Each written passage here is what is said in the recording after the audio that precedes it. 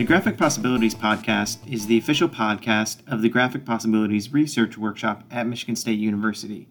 This is a graduate research workshop in the Department of English that engages with comics through two interrelated branches, critical inquiry and engaged pedagogy, led by Professor Julian Chambliss and graduate coordinators Justin Weigard and Nicole Huff. This season, we will be speaking with comics educators, makers, and scholars from around Michigan State University in a monthly podcast series. Given our distance this fall, we wanted to bring the conversation right to you, bridging the gap in space through the digital medium.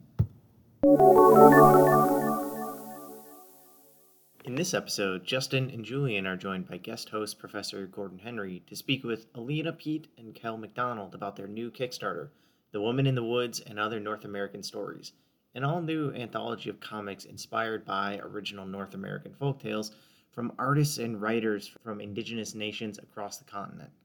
This is the 5th entry in the Cautionary Fables and Fairy Tale series and the 30th comic published by Iron Circus Comics. And we've actually got a link to their Kickstarter in our show notes, which is currently live and runs until September 10th at 11:59 p.m. Eastern Standard Time. Listen to our episode and go check them out. Gordon Henry is an enrolled member of the White Earth Anishinaabe Nation in Minnesota. Dr. Henry is also a professor in the English department here at MSU, where he teaches American Indian literature, creative writing, and the creative process in integrative arts and humanities. Alina Pete is a Cree artist and writer from Little Pine First Nation in western Saskatchewan.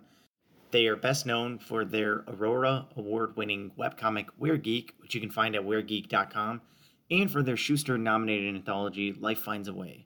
Alina also writes short stories, poems, and RPG supplements, and their work has been featured in several comic anthologies, including Moonshot Volumes 2 and 3. Kel McDonald has been working in comics for over a decade. Most of that time has been spent on their webcomic, Sorcery 101. More recently, they've organized the Cautionary Fables and Fairy Tales anthology series while contributing to other anthologies like Dark Horse Presents, Smut Peddler, and Sleep of Reason. They've also worked on Buffy, the high school years.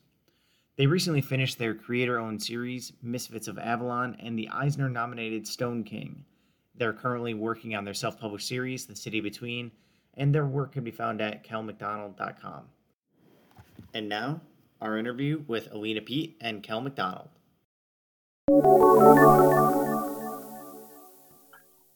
Well, I'm going to start with the first question. And as I said at the very beginning, I was really intrigued by this project and I was really excited about the opportunity to talk to you about it, in part because one of the concerns that we have here as a comic research workshop is around race and representation. And so the opportunity to talk to creators about a comic project that sort of focuses on Indigenous people is really interesting for us.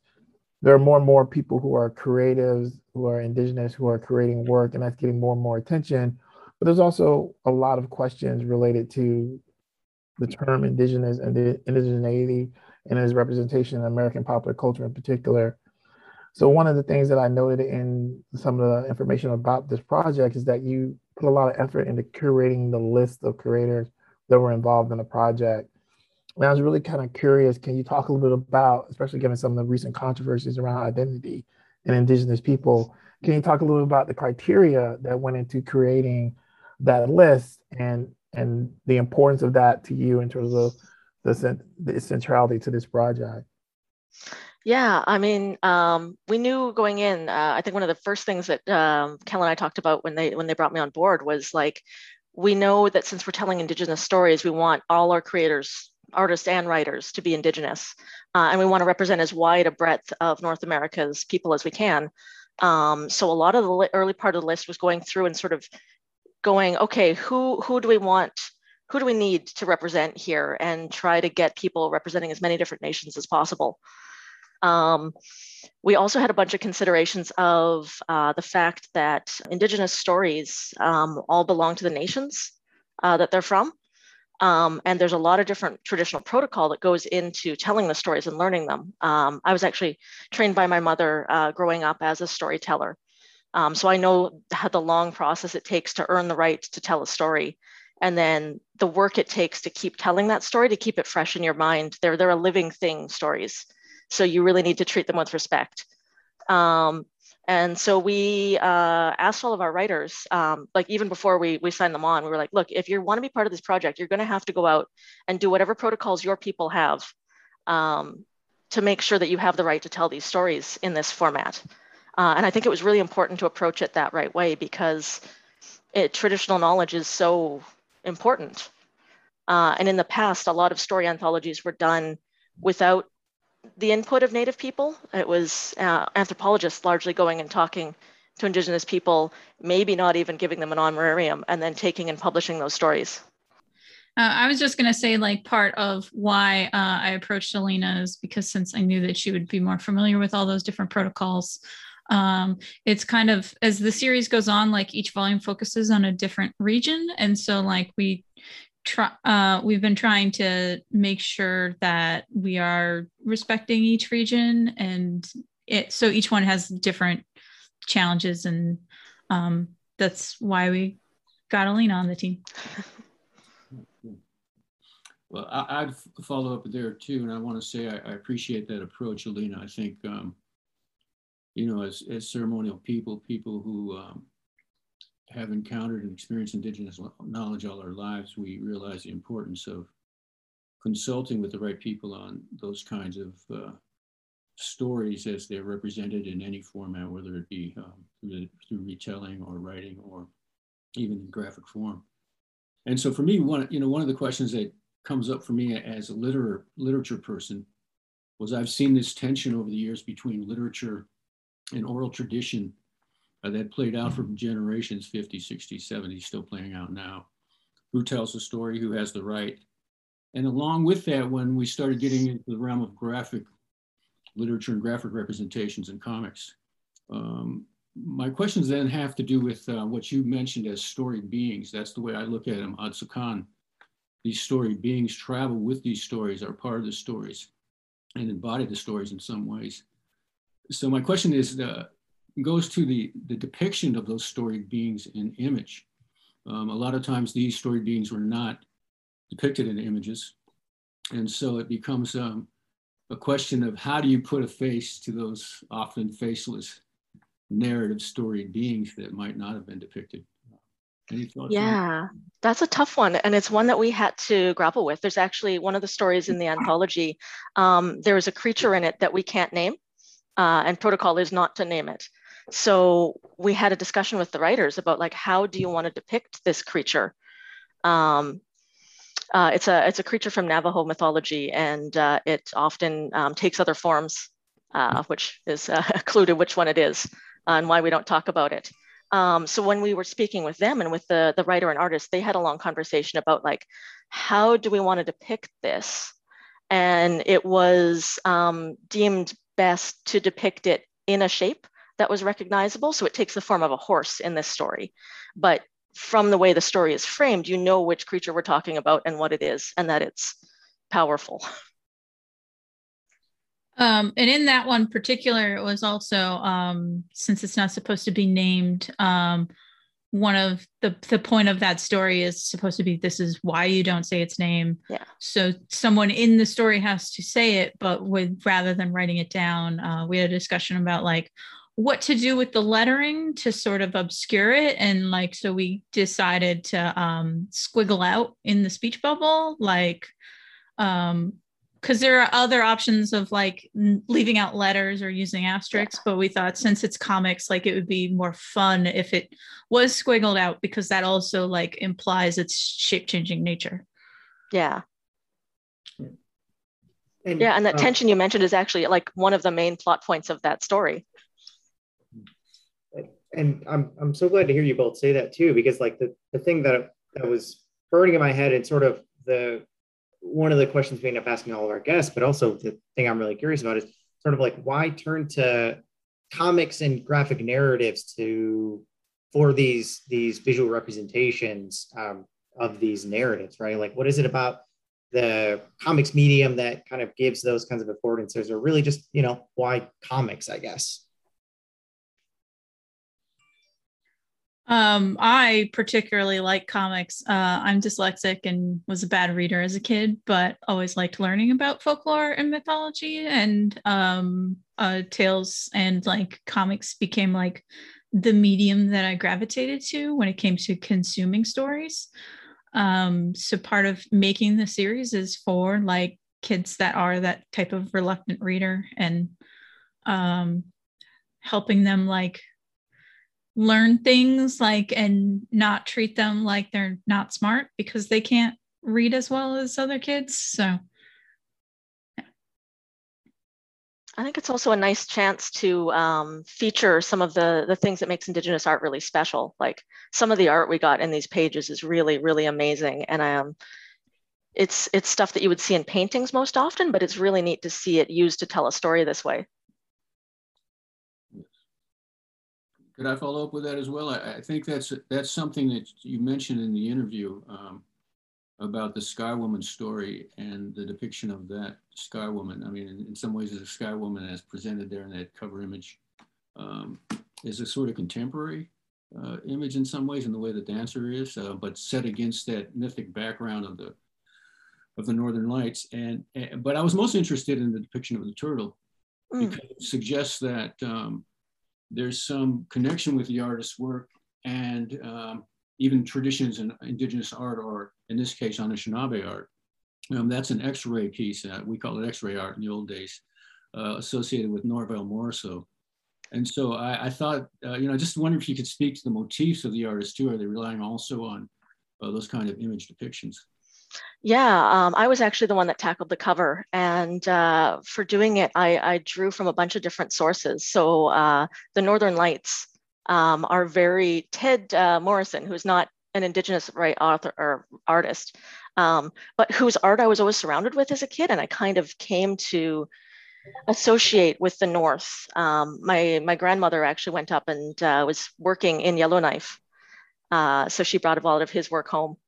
And then the turtle itself, I did several goes of, because the original one I did was more woodland style art, more woodland Cree, which I'm most familiar with.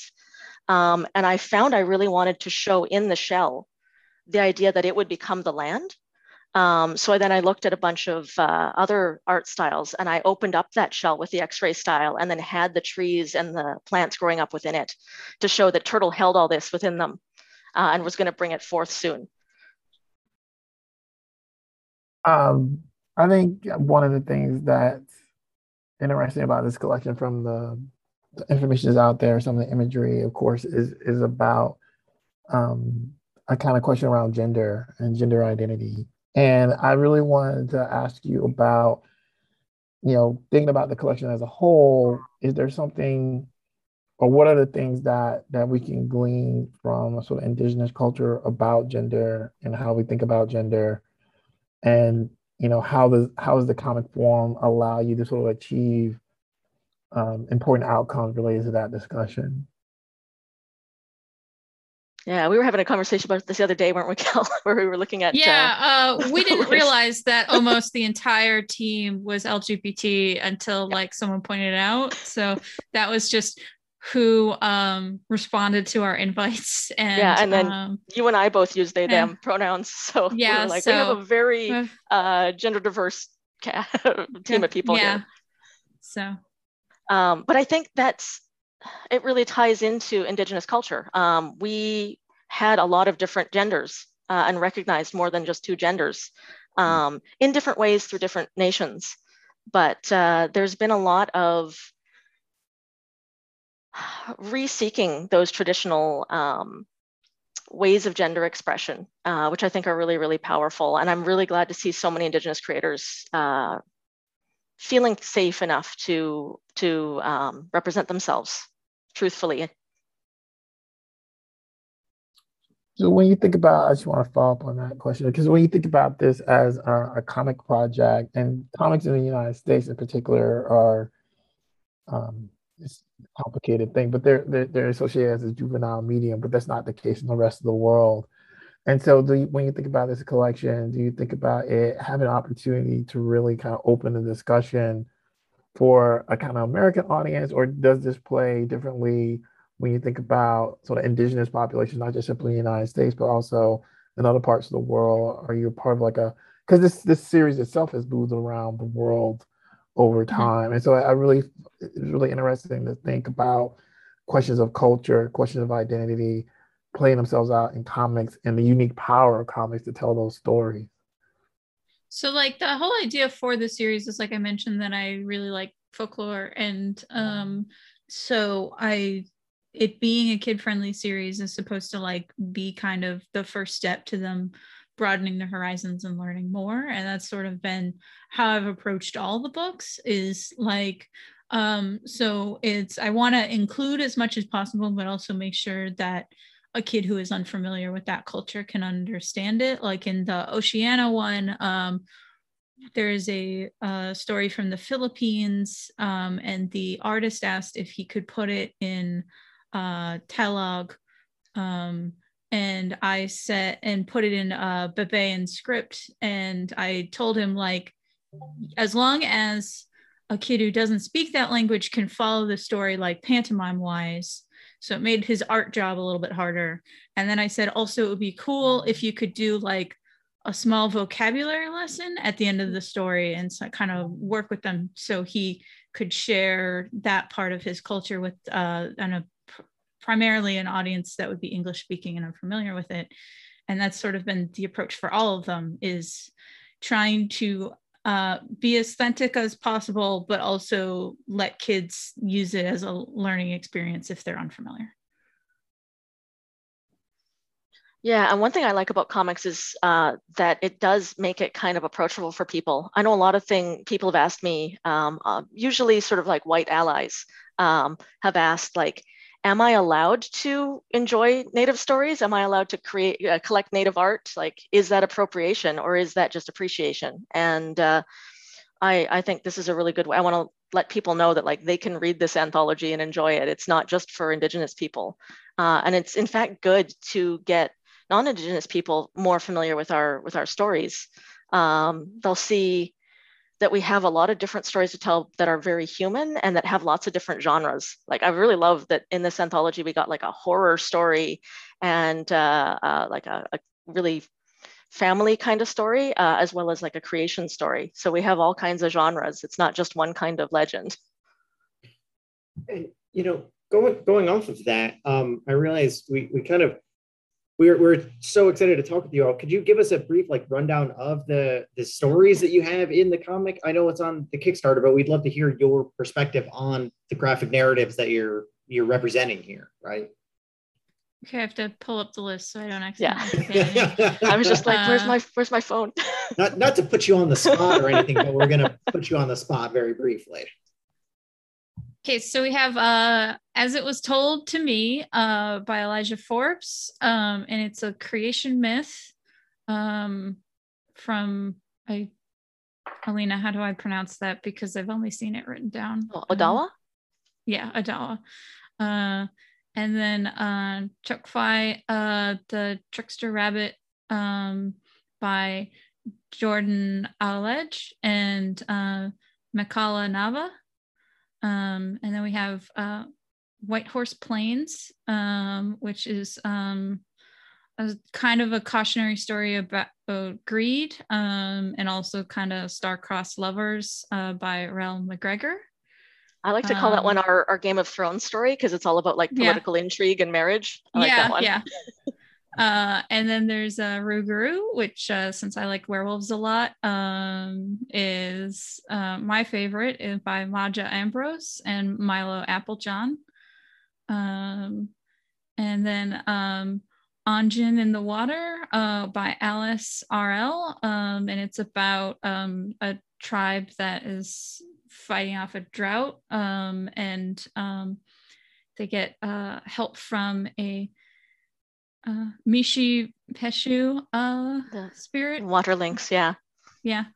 And then Woman in the Woods is a story by Mercedes Acosta, and it's Tino, a Cuban Tino artist, and so it's about a mysterious spiritual woman that can pop up and protect or harm families depending on how you treat them. And then Into the Darkness by Izzy Roberts is the one about the shape-shifting creature that we're not going to say its name. Thank you very much. I recognize that we did put you on the spot a tiny bit, but also like part of why we were so excited about this project too is that our podcast is really aimed at comics educators and comics makers too, who are looking to, engage with these texts in different ways. And a lot of us are looking to like bring comics like this into the classroom. And in listening to you talk about it and in reading through the Kickstarter, it seems like your book has a lot of educational connections. Could you maybe give us any advice or insight, advice particularly for like comics educators or folks who are making comics, things that you've learned from doing this Kickstarter or just in your trade in working in comics? As far as comics, it's the best way to learn is to do it. That's the thing about comics is that it is easy to do kind of solo. So the best way to learn about making comics is to jump right in. Yeah. And then I think the whole series is just fantastic for bringing into classrooms because it's all these like really short stories that give you the complete story. And if you read them all at once, like you get this wonderful spectrum of similarities and differences between cultures. Mm-hmm. Like there was stories in the Africa edition that I'd never come across before, but that are delightful and I love them. I really like that edition. And then someone commented on like one of the reviews that we got for the Asia one is there's a story in the Asia one that is almost exactly the same beat by beat of an Africa one. Yeah. Only like the animal is different. And so that's kind of interesting as well. Yeah, I would like to follow up a little bit on that. Of course, one of the things that did intrigue me as someone who thinks about and teaches about comics is that comics are a place where sort of first in terms of representation are these hard fought battles sometimes. And yeah, I think in the last few years there's been an increasing number of like anthologies about Native American anthologies coming from Native American creators. And I wonder, when you think about the stories that you grew up seeing and related to Native Americans in popular culture versus the stories that you're producing and you're seeing produced, what do you think it says in terms of are we better or what is the nature of that transformation? Because you can never totally be better. Probably that's the wrong question. That's a professorial fail. But is there a way? How can we judge progress? Because I think for students often, when I'm talking about representation and you're talking about culture, they really struggle with where are we in totality, and that is a hard question often to answer. Yeah. I got a funny story about that actually. So representation when I was young, I was really big into Star Trek: The Next Generation. That was like my show. I heard the theme music come on. I was like in the living room. Nice. So I was watching it the one night. There's that episode that Wesley Crusher goes to the planet of Native people. And there's the mystical Native time traveler, like takes him off into space. And it was like the youngest bit of cognitive dissonance I can remember, because I remember being so excited to see someone Native on screen, even though the actor actually wasn't Native, and that was a whole thing. But I was just like, whoa, Native culture in space, like we exist in the future. That's amazing. I love this. But then also really uncomfortable about the fact that it was like wooden flutes and so tropish. And I was just like, my mom was watching it with me and we looked at each other at the episode finished and we were like, did that just happen? Was that? But I was like, yeah, but it was like really good to see us on TV, right? Like I was really excited about that. So we had a big conversation about that because we weren't on TV, we weren't in books. Like you couldn't find Native people on television outside of like a cowboy movie. And then we always got shot. So I think about the anthology now, and I think about like my little cousins reading it and seeing themselves in these stories, and that makes me really excited. And then I think about some of the other projects that are out there, like Coyote and Crow, the tabletop role-playing game, which is all about like Indigenous culture. It looks amazing. And just all these opportunities that kids these days are going to have that I didn't growing up, to see themselves represented in media is so powerful and so exciting. And it's also, I think, like a thing about like when someone gets to be the focus of a story, but it's not about that identity. I really appreciate when like that is starting to happen more and more, that we're getting stories that aren't about the suffering of said identity. Like the thing that I got really frustrated with was a lot of I'm not like other girls narratives, and other like all the queer stories about how sad it is to be queer, and all like just all going on and on and on like that. And it's kind of now I think it's like there's a, I forget who told me this joke, but it was give me the confidence of a mediocre white man. And so it's kind of when everyone can have the confidence of a mediocre white man is my goal. Excellent. Gordon, I think you're gonna yeah. I would like to just follow up on sort of the it's written that somewhere in there that these are original folk tales, so to speak, still in some ways referring back to that anthropological language of folk tales, and we both talked about stories as storied beings and so forth.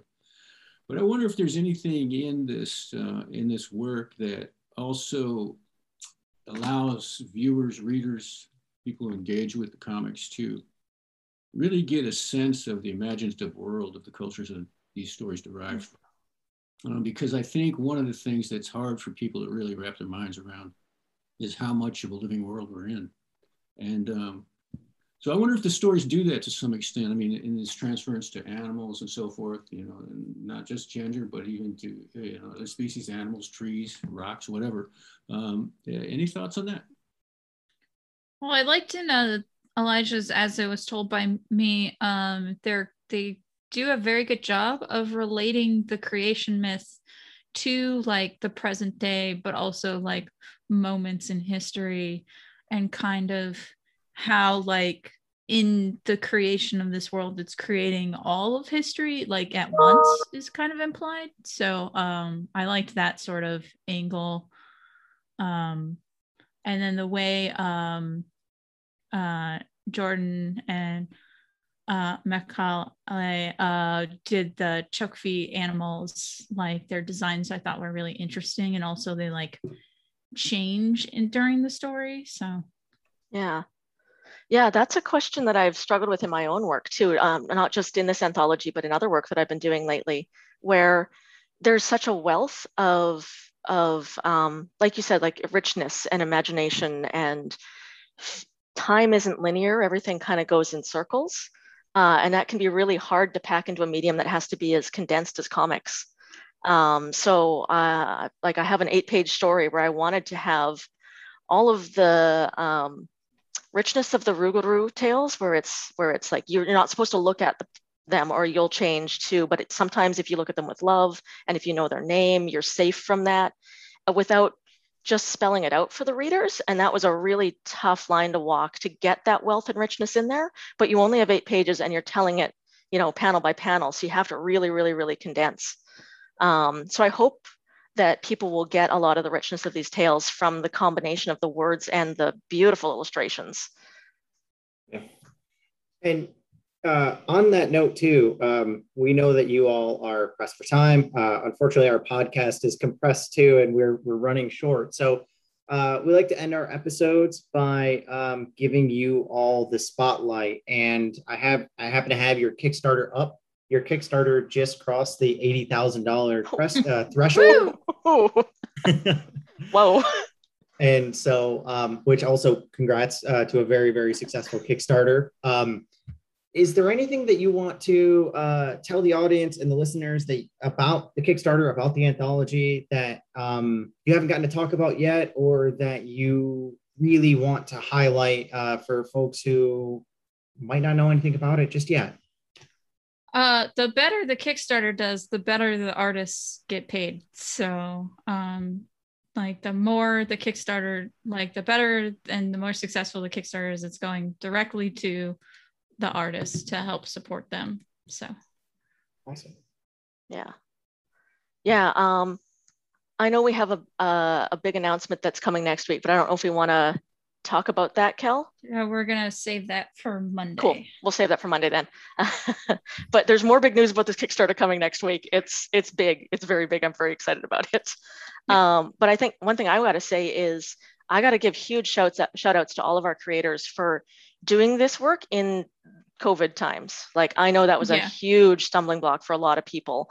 And we had several people I would have loved to work with have to back out for these particular considerations. Like there was a Innu artist I really wanted to work with, but they were like, hey, look, I'm going back to the land this year. It's safer. So I won't be around my work equipment. And I'm like, that's fair. Like, go ahead. That's a good choice. So all of our artists working in all of the pressures of this past year, still knocking it out of the park is amazing. So much. Wow. Julian, Gordon, do you have any final parting question?